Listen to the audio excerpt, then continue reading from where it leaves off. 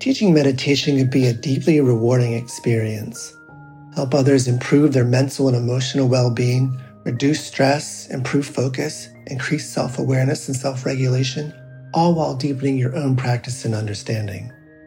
Join acclaimed author, Buddhist teacher, and Emmy Award-winning musician David Nichtern on Tuesday, May 28th at 6 p.m. Eastern Time for a free online discussion on teaching meditation in Dharma Moon's renowned mindfulness meditation teacher training program. Get certified by Dharma Moon to teach meditation, lead group practice sessions, and work with individual students. Visit dharmamoon.com/BeHereNow for more info and to reserve your spot for the free online event with David Nichtern on May 28th. I'm Rachel, the creative director for Ram Dass's Love Serve Remember Foundation, and I'd like to welcome you to our Inner Academy, a virtual Dharma hall where our family of wisdom teachers will help you navigate your daily life by bringing ancient wisdom into a modern context. With over 200 hours of audio and video teachings, meditations, and practices from teachers like Ram Dass, Krishna Das, Sharon Salzberg, Jack Kornfield, Roshi Joan Halifax, Joseph Goldstein, and many more, the Inner Academy is your core resource for finding balance, presence, and navigating the ups and downs of your daily life. The Inner Academy has guidance for every step of your journey. Choose from an annual or monthly membership and gain access to past and future courses, retreat replays, virtual community, and much more. If you've been familiar with Love Serve Remember Foundation for a while, you'll know that most of our offerings are given freely or on a sliding scale basis. So when you subscribe to the Inner Academy, you're paying it forward and bolstering our ability to continue creating accessible offerings for all in the future, as Ram Dass wished for us to do. Be here now and start your journey with Ram Dass's Inner Academy today. For more, visit ramdass.org/Inner Academy. Worried about letting someone else pick out the perfect avocado for your perfect impress them on the third date guacamole? Well, good thing Instacart shoppers are as picky as you are. They find ripe avocados like it's their guac on the line. They are milk expiration date detectives. They bag eggs like the 12 precious pieces of cargo they are. So let Instacart shoppers overthink your groceries so that you can overthink what you'll wear on that third date. Download the Instacart app today to get free delivery on your first 3 orders, while supplies last. Minimum $10 per order. Additional terms apply.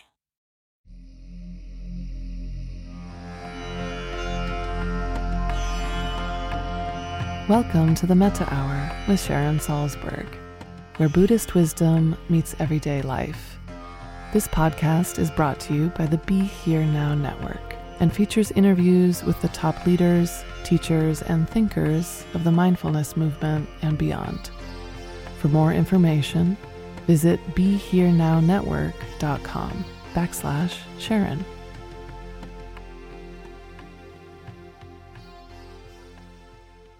Hi, I'm Sharon Salzberg, and today I'm joined by Mark Lesser. Mark is a speaker, facilitator, workshop leader, and executive coach.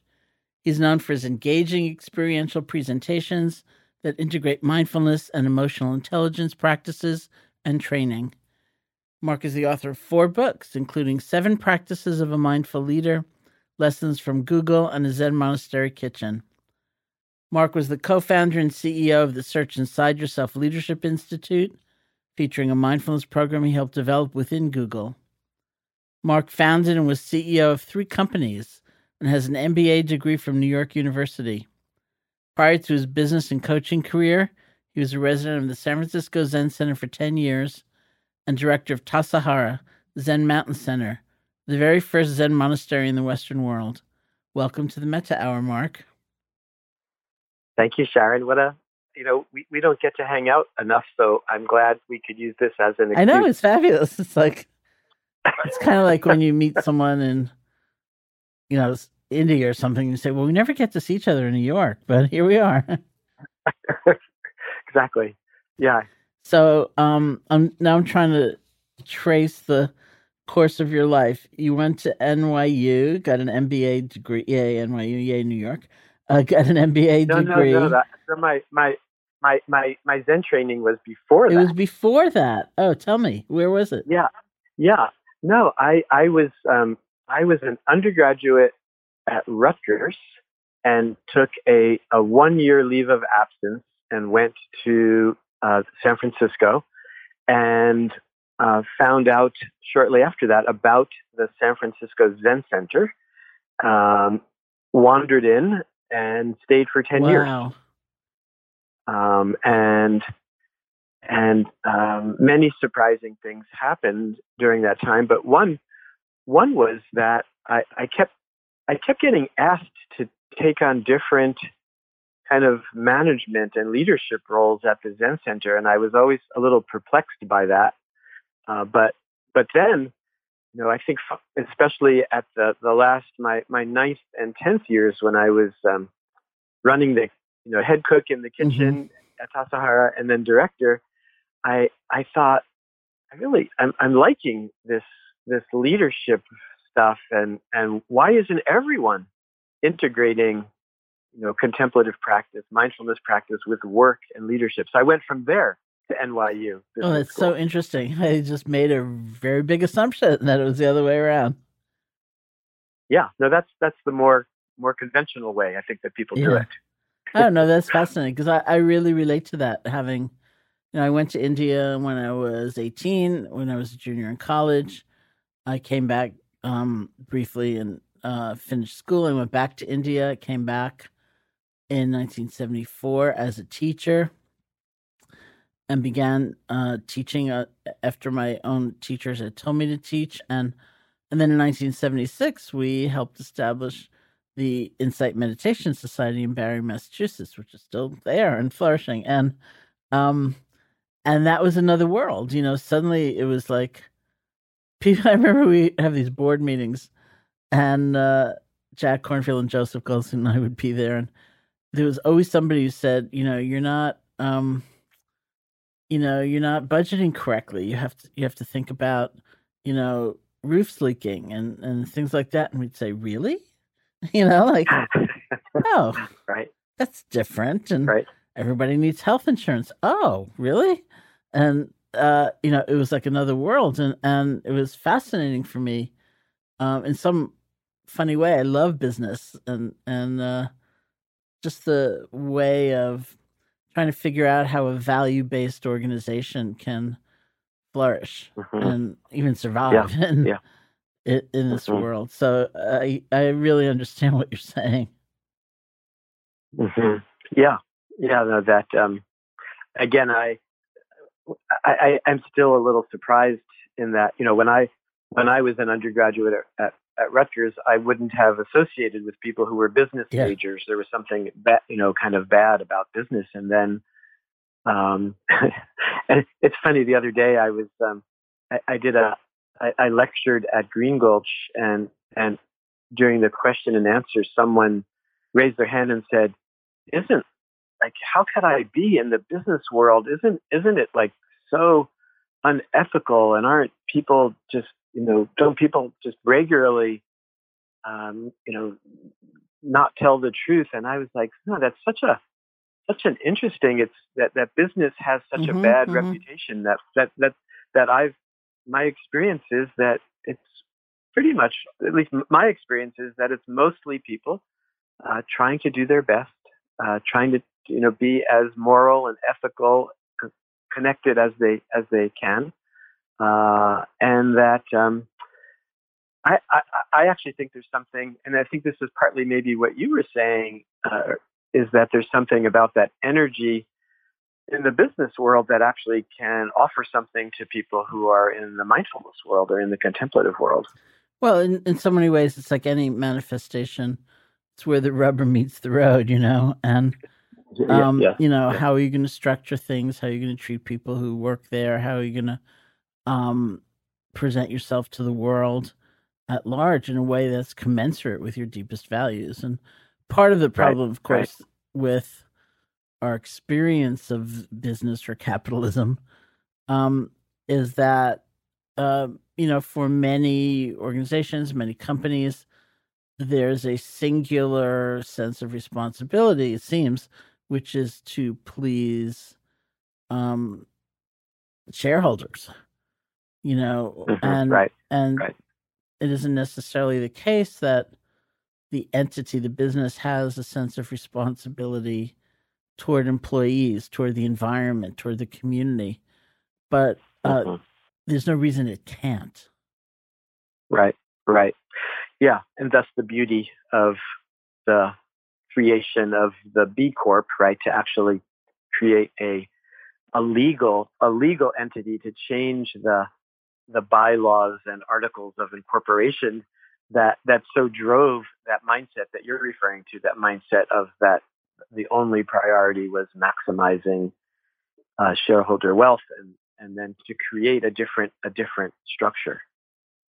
So I think that's, and I think there's for many whether it's the way that we've treated the environment and climate change, and I see it I think especially in millennials and young people, the need to align and integrate around work and business and money with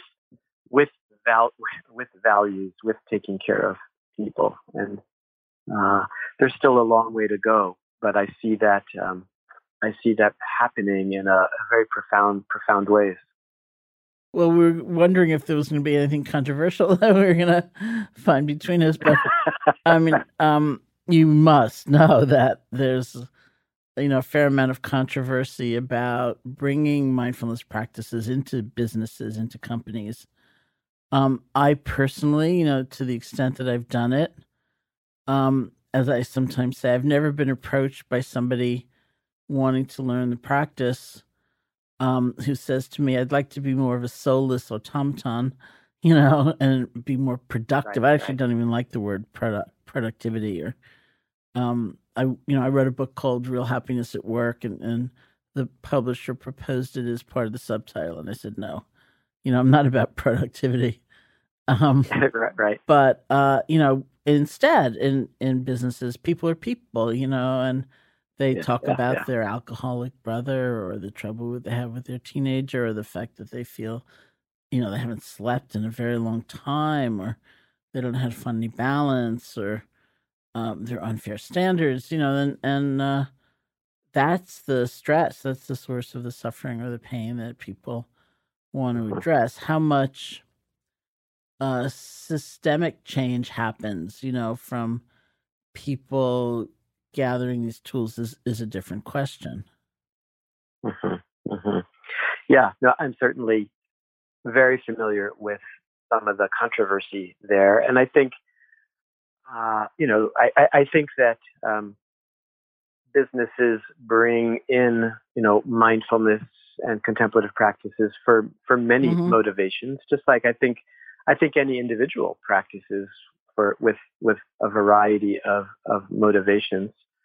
But what I keep finding is, and I find myself in places like Google or SAP, or within big medical systems like Kaiser, and I think there very much is a fundamental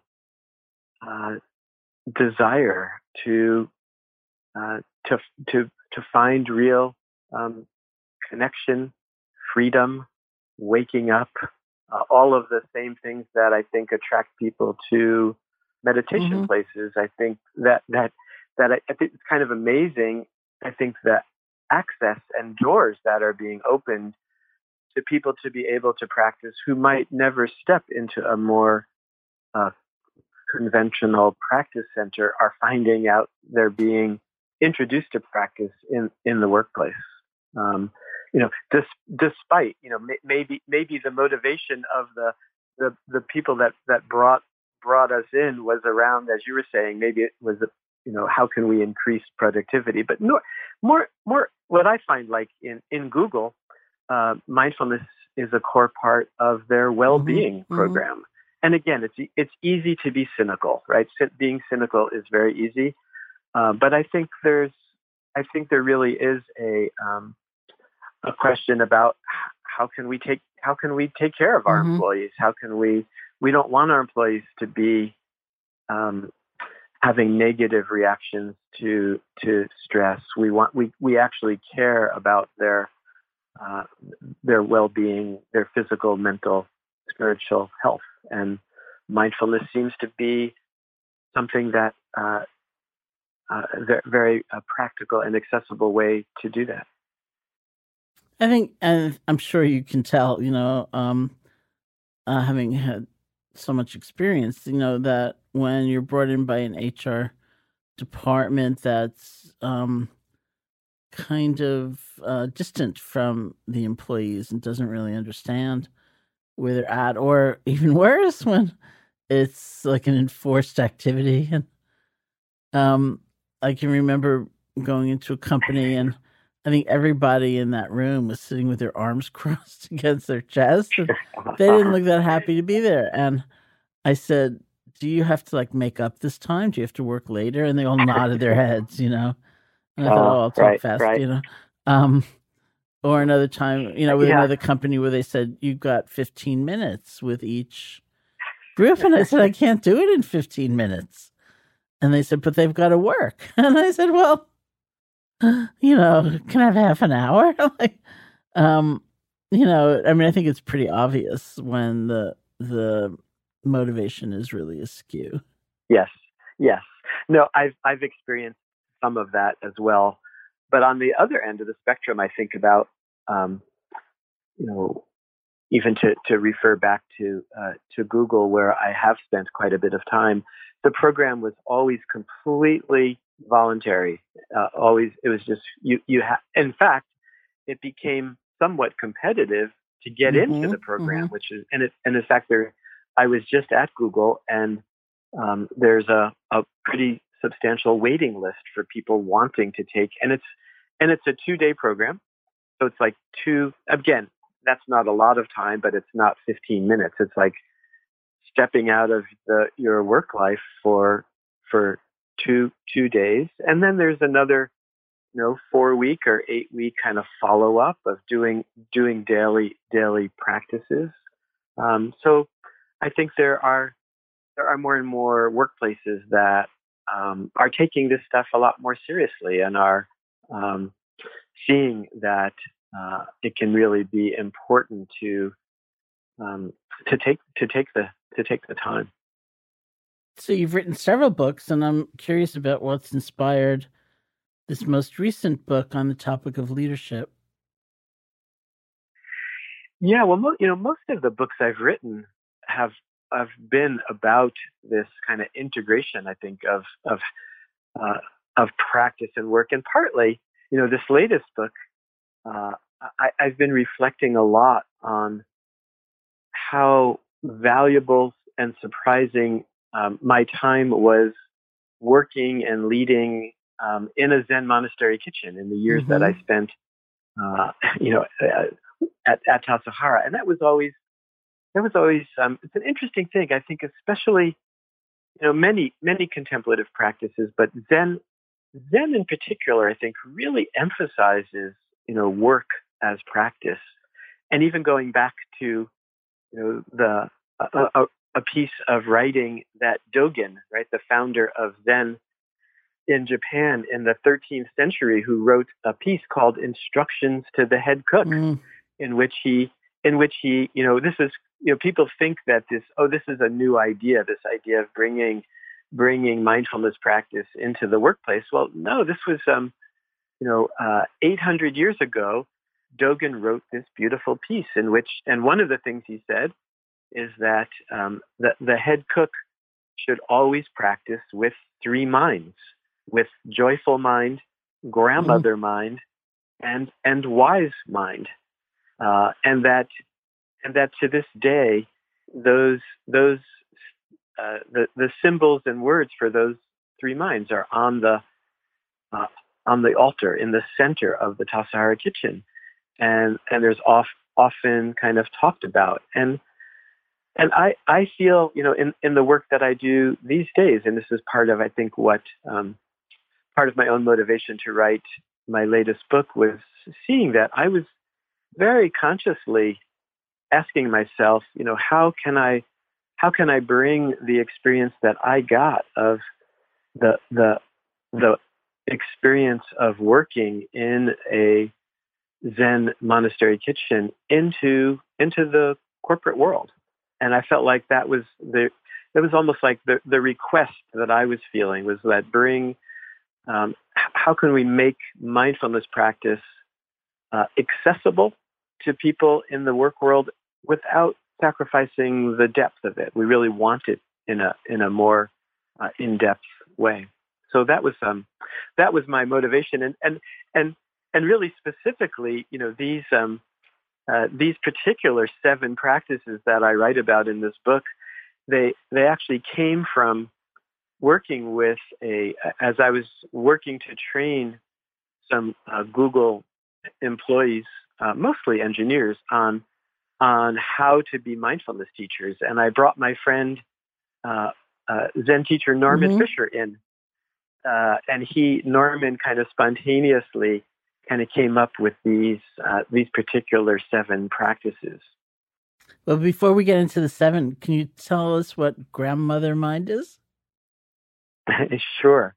I think grandmother mind is the mind of unconditional love, right? Going back, it all goes back to your book too, Sharon. Right. But this was, that you would bring in the mind of love. And I think Dogen in this essay unpacks it as kind of taking care, loving every grain of rice, loving the food, loving the knives and implements, as well as, of course, loving the people that you're working with in the kitchen. So do you see those 3, have they become the 7? In some way, I feel like they're certainly integrated. The 7 starts with love the work, and then do the work, and don't be an expert, and connect to your pain, connect to the pain of others, depend on others, and keep making it simpler. So lots of overlap, I think, between the 3 and the 7. I love those 7. That's really great.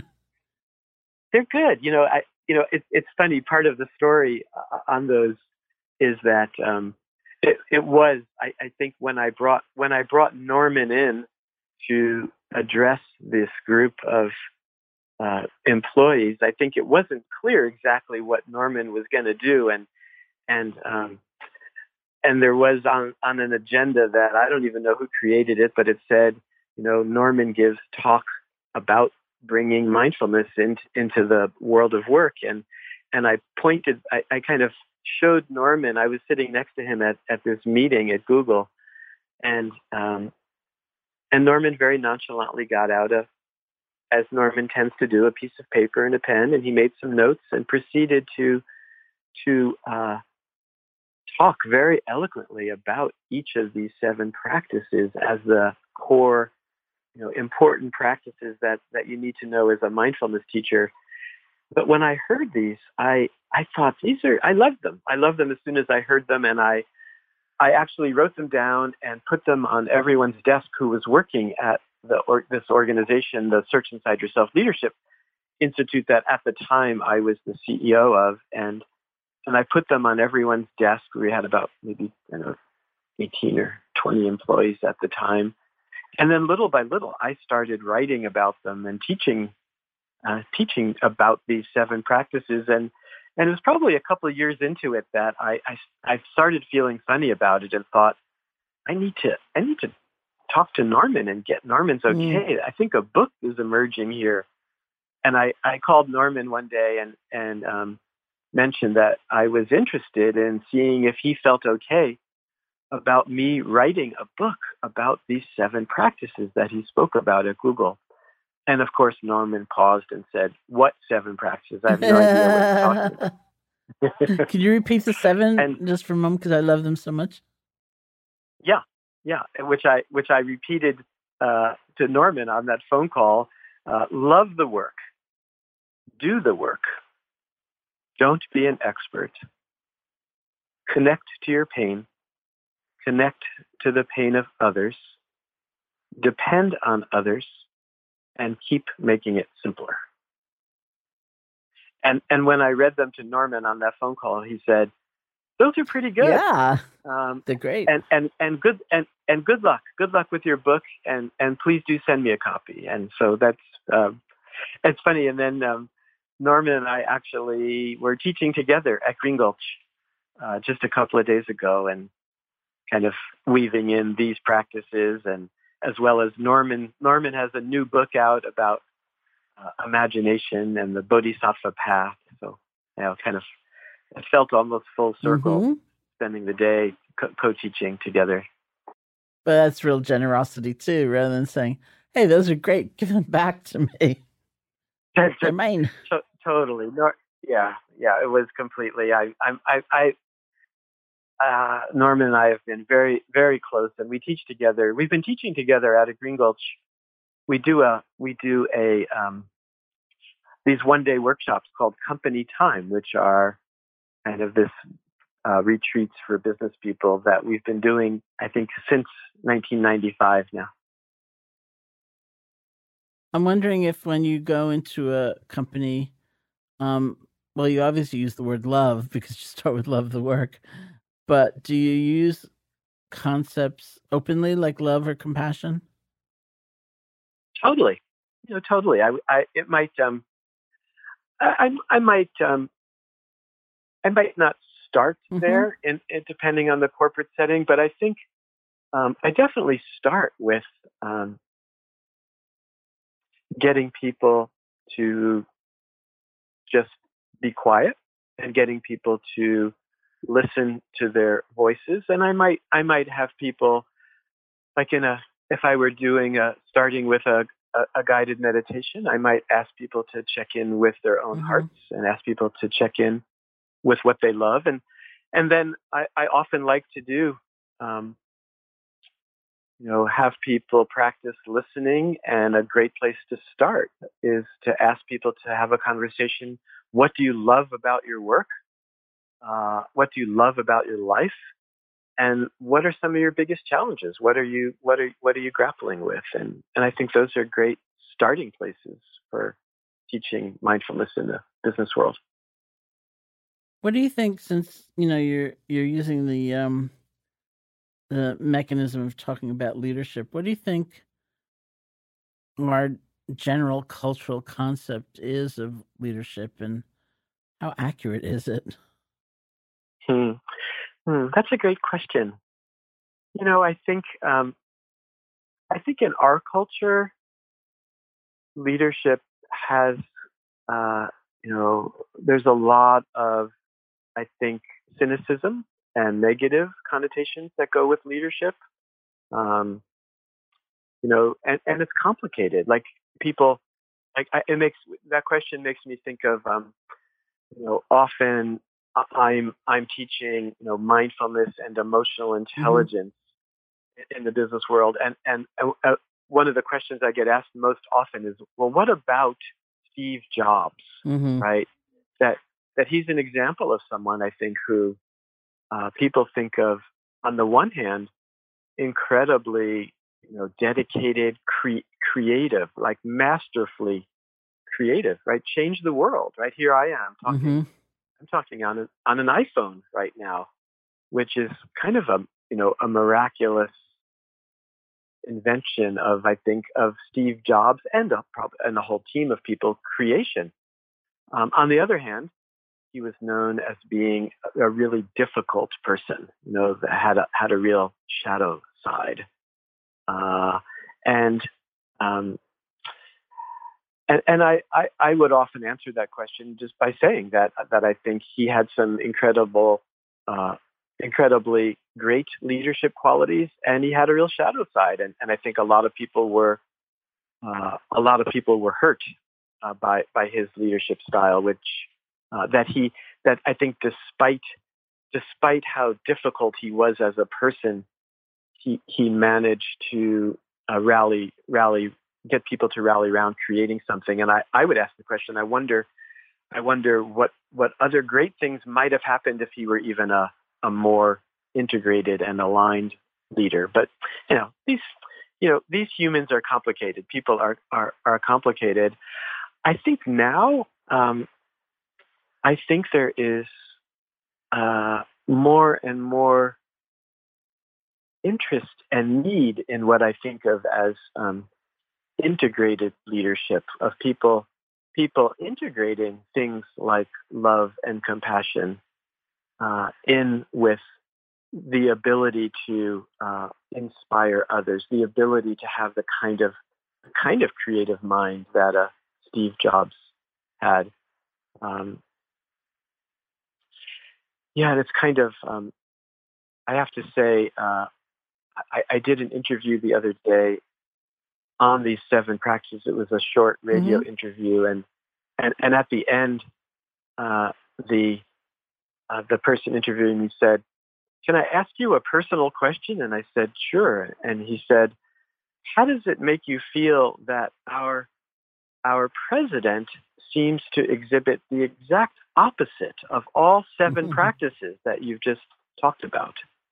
And I said, it kind of breaks my heart, actually, that we're not seeing at very high levels, especially in government, and I think in we see it in many corporate settings where these 7 practices that I just named are not the kinds of ways of being that a lot of our leaders aspire to. Having said that, I keep seeing it more and more. I've been, I've noticed that Jeff Weiner of LinkedIn is about to be doing a workshop on compassion in Silicon Valley, and I think there's more and more interest in these aspirational practices, and I think on many levels, I think people realize we're in trouble. Our planet is in trouble. Our government is in trouble. Our corporations are in trouble, and that it's going to be people, I think, taking and embodying these kinds of practices might be the only way out, the only way that we're going to solve some of these real problems, I think, is through more awake, more compassionate leaders. I think there's also, there's the very classical kind of conventional sense of the leader as a single figure on top of a pyramid, and just in something you were just saying, I was reminded of when I was involved through the Garrison Institute in this 4-year program for domestic violence shelter workers, bringing the tools of yoga and meditation to them. And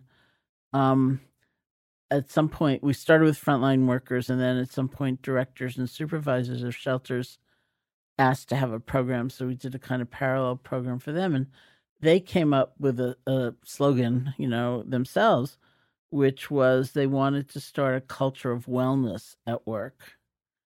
And for different shelters, that, interestingly, like for everybody, that meant some physical space where you could just chill, and for different shelters, it also meant different things, like maybe a rooftop garden or whatever. And I realized that a culture could be your own body and mind. It could be your desk. It could be your team.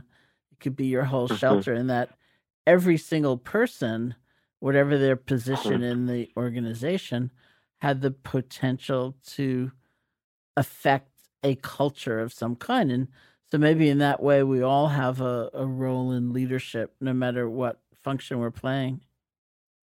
Totally. And that's, I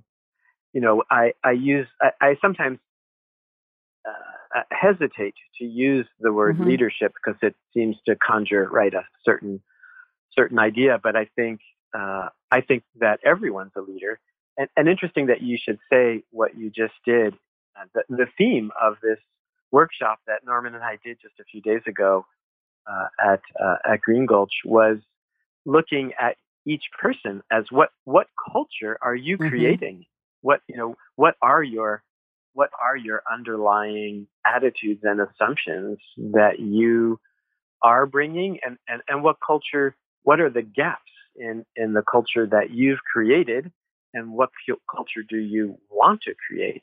And I think it really does start there, and that then it becomes immensely interesting and often complex when you then put a variety of cultures together. What's the culture then of your team? Maybe it's or your partner. Even a any relationship is like that, right? Every relationship bringing how hard it is, right? This is why intimate relationships and marriage or any close relationship is because you're actually taking more than one culture and putting them together. And then what to me is that's how I see the workplace. You're putting all these different cultures together, and then you're asking people to actually get stuff done, right? You have to actually work together. You have to collaborate on projects and agree on things, and those cultures, those individual cultures, are being played out, and you need to work with them in a way that is hopefully working toward kind of individual and group sense of well-being. That's great. So I have one more question, and then I'm going to ask you to lead us in a short meditation. Because when I teach meditation, fixated on the moment that we realize we've been distracted, and that being a very important moment, not to just get down on ourselves, but to practice letting go and being able to begin again. And so I know in your book you speak about a leader's ability to embrace failure.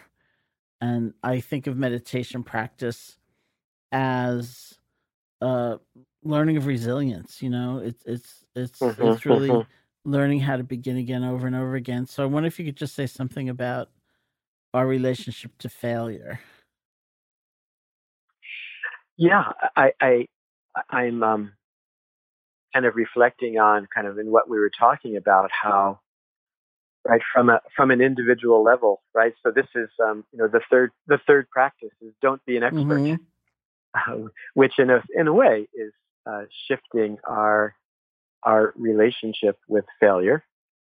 And as you were saying about how I'm somehow imagining that you and I teach meditation a fairly. There's more similarities, I imagine, than there are differences. Yeah, and that part of it is right, that where you come back again and again to noticing your breath, and of course you will fail at that. And then, well, what is your attitude? Can you just say, oh, my thinking mind is happening, and I've totally lost track of my breath, and I'm going to. And this is a little bit like, I think I'll often even use Dogen's word here, with a grandmother mind, with a mind of acceptance and love. Can you gently bring your attention back to being with the breath, and then taking that and expanding upon it. I think there's lots of failure in the world of work. People tend to avoid it. We tend to, nobody wants to fail, but there are thousands, probably hundreds of thousands of companies that fail every year. And then there are people who are not in the right job and leave or leave their job, and there is just so much failure. And I think the practice of shifting our relationship from whether it's focusing on our breath or these more bigger, more profound failures of businesses that fail or projects that fail, and it's this, in some way, it's this shift from I think of it from a judgmental kind of more fixed mindset to a mindset of open-heartedness and seeing that we're always learning, and that failure is just part of the game, part of being a human being. That's great. So would you like to lead us in a short practice? I would be delighted to. Should we, about 5 minutes? Is Is perfect. that a good Yeah. time? Okay. Well, thank you. I just want to appreciate you for a moment. Thank you for inviting me here, and thank you for the good work that you've been doing for, seems like, many lifetimes now. Thank you so much. So let's just start by stopping. Pausing is such a great practice. Noticing the transition from listening, whatever you may have been doing, to stopping. What is it like to stop? What is it like to bring your attention to the body, to the breath?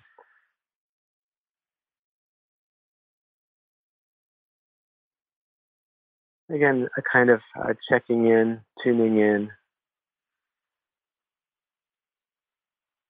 noticing your shoulders and chest and face and neck, just really being in the body, starting with the body, making conscious choices about placing the hands and feet. Maybe sitting up just a little straighter if that's comfortable. Putting some energy in the spine, energy in the upper back. Feeling the sense of alertness, awakeness, sitting perhaps like a majestic mountain, a feeling of dignity in the body. And at the same time, being relaxed, comfortable. That alone, just a great practice, being relaxed and alert.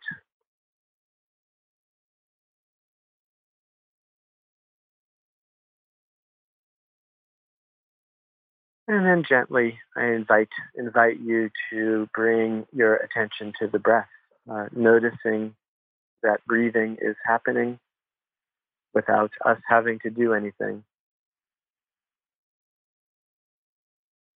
Just gently noticing that breathing in and breathing out.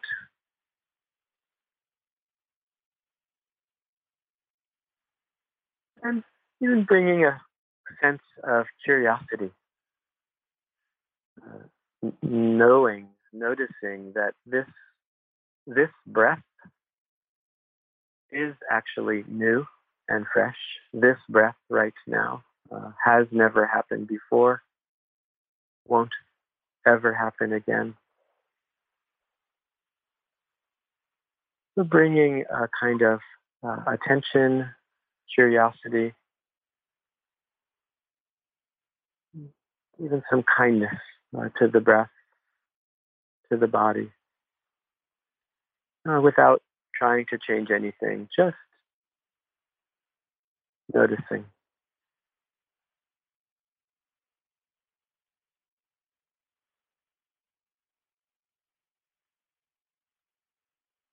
And you might be curious, bring that curiosity to your thinking mind as well, noticing whether your mind is busy or calm, and whatever it is, just noticing and gently seeing if you can bring your attention back to the breath, to the body.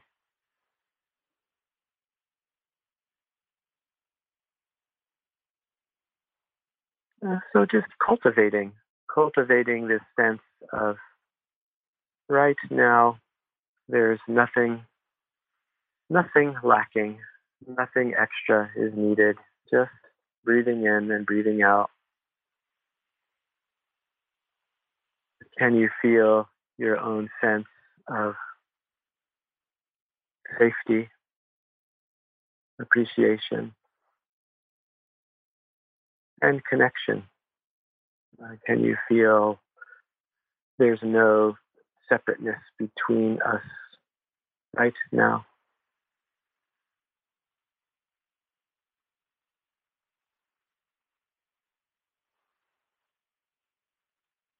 And keeping it simple, just noticing the in-breath and out-breath. noticing what it's like to be alive, to be here right now.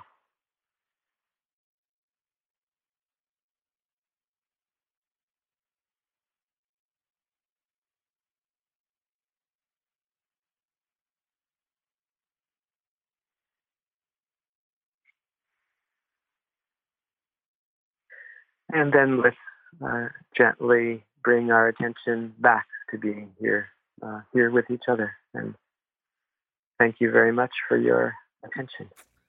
Thank you so much for doing that, and thank you all for joining us today. Really appreciate it, and I look forward to the next time that we can meet, maybe even that would be so great. Maybe not even at a large conference, which it usually is. That would be lovely. Yeah. Great. So if you would like to learn more about Mark, you can visit his website at www.marklesser, that's MarcLesser.net. And I encourage you to check out his new book, 7 Practices of a Mindful Leader, which is available in paperback, ebook, and audiobook formats wherever books are sold. Thank you. Hey folks, thanks for listening. To learn more about Sharon and her ongoing teaching schedule, as well as online courses and a free guided meditation, check out her website at SharonSalzberg.com.